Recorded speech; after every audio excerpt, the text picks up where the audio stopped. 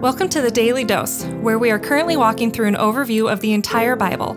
Join us today as we learn the story of Scripture and see God's redemptive plan through Christ from cover to cover.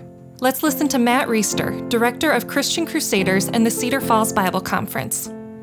We've been in the Psalms the last few days. We're going to finish the Psalms up today. We're going to be in Psalm 146 and 150. There's many kinds of Psalms, imprecatory Psalms we talked about yesterday, penitential Psalms, songs, Psalms of praise, many different authors, David, Moses, sons of Asaph, others, some that are unknown.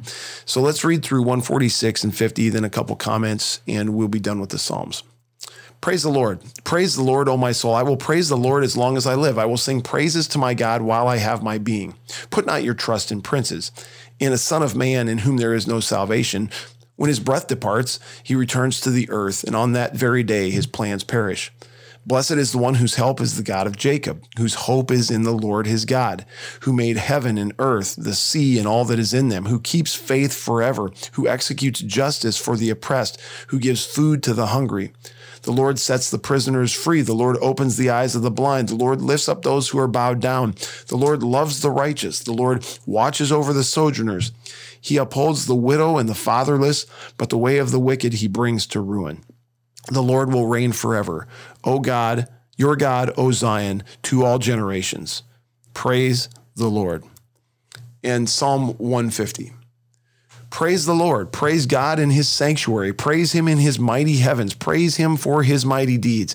Praise him according to his excellent greatness. Praise him with trumpet sound. Praise him with lute and harp. Praise him with tambourine and dance. Praise him with strings and pipe. Praise him with sounding cymbals. Praise him with loud clashing cymbals. Let everything that has breath praise the Lord. Praise the Lord. So when I think about praise, a couple things come to mind. The first one is when I sit down to pray, unfortunately, and my prayer life honestly isn't nearly what it could be or should be, but when I sit down to pray, and maybe you're like this, I just get right to laying requests before God pretty quickly. So I've got this laundry list of things that I want to get off my heart and off my mind, and God welcomes that. He wants us to lay our requests for him, name them one by one. But too quickly, or too often when I pray, it's just like, okay, Lord, here I am, and I want you to do these things for me. Once in a while, I might express some thanksgiving in my prayer, usually at the beginning of the prayer. And I'm remembering, God, you've done this, thank you.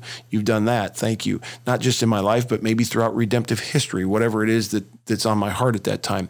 Very, very rarely do I start my prayers or even include in my prayers anywhere praising God. And I need to do a better job of that. God is worthy of our praise. And the second thing that comes to my mind ties to that. And why is God worthy of our praise? He's worthy of our praise because of who he is and because of what he's done. We've talked about the character attributes of God, some of them last few days. His omniscience, he knows everything. His omnipresence, he's everywhere all the time.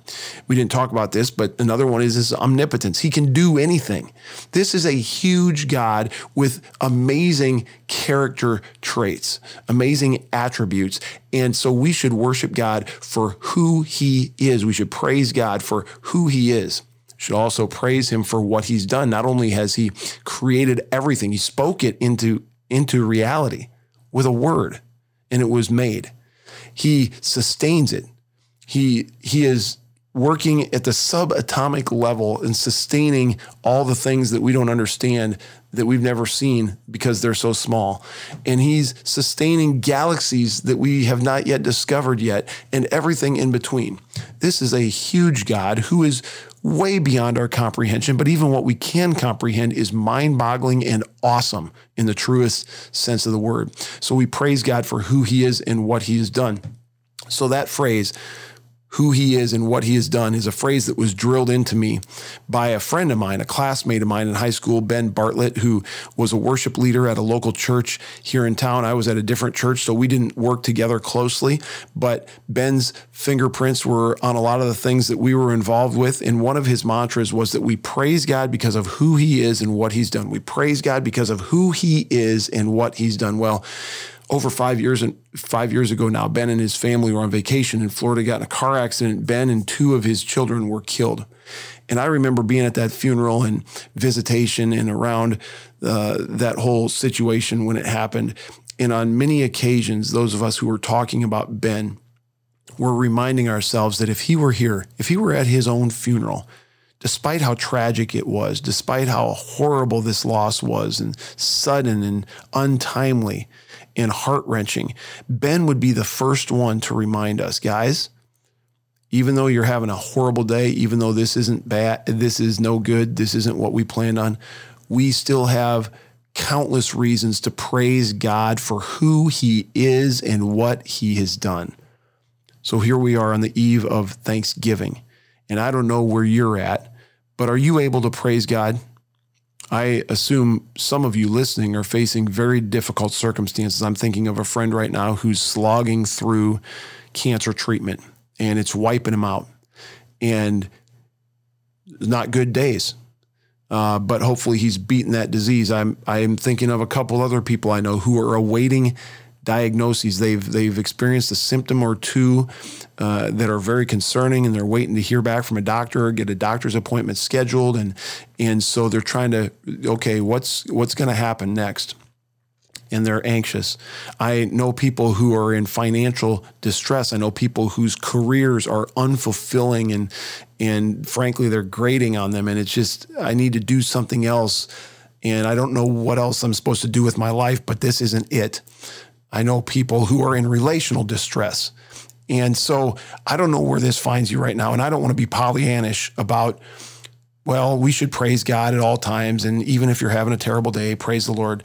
We want to acknowledge that people are going through hard things. We want to acknowledge that life sucks sometimes. But we also want to acknowledge in the midst of that God is praiseworthy. If you have a hard time praising God, naturally get out these Psalms, 146 and 150 and many others throughout the book. Or remind yourself the length and the breadth and the depth that God went to send his son Jesus so that we, imperfect and unholy and opposed to God as we are, could be redeemed to him through Jesus Christ, who lived the perfect life, who met the righteous requirements of the law, who died and rose again, defeating sin, death, and the power of the devil, and offers salvation by grace alone, through faith alone, in him alone, to anyone who would accept that offer. Lord, thank you for everything you've done and who you are that make you so praiseworthy. Would you help us to praise you more and have a perspective of worship and praise more than we do, despite the hardships that we face day to day? Amen. The Daily Dose is a partnership between 4 ministries. First is Christian Crusaders, where you can find weekly 30-minute worship services at christiancrusaders.org, and where you can hear engaging interviews and other content on one of our 3 podcasts. Second is Fresh Wind Worship, whose weekly worship services are available on their YouTube channel, Fresh Wind Ministries, and linked to their Facebook page, Fresh Wind Worship. Third is the Cedar Falls Bible Conference, whose conference videos are available at cedarfallsbibleconference.com. And please consider joining us for our 100th annual conference on Saturday, July 31st through Saturday, August 7th in 2021. If you or someone you know could benefit from an anonymous online Christian mentor, please visit issuesiface.com, which is provided by Power to Change Digital Strategies, our 4th partnering ministry. Please subscribe to this podcast, leave a 5-star review, and prayerfully consider financially supporting one of our partnering ministries. And check our episode notes for links and more details. Thank you for listening, and may God richly bless you.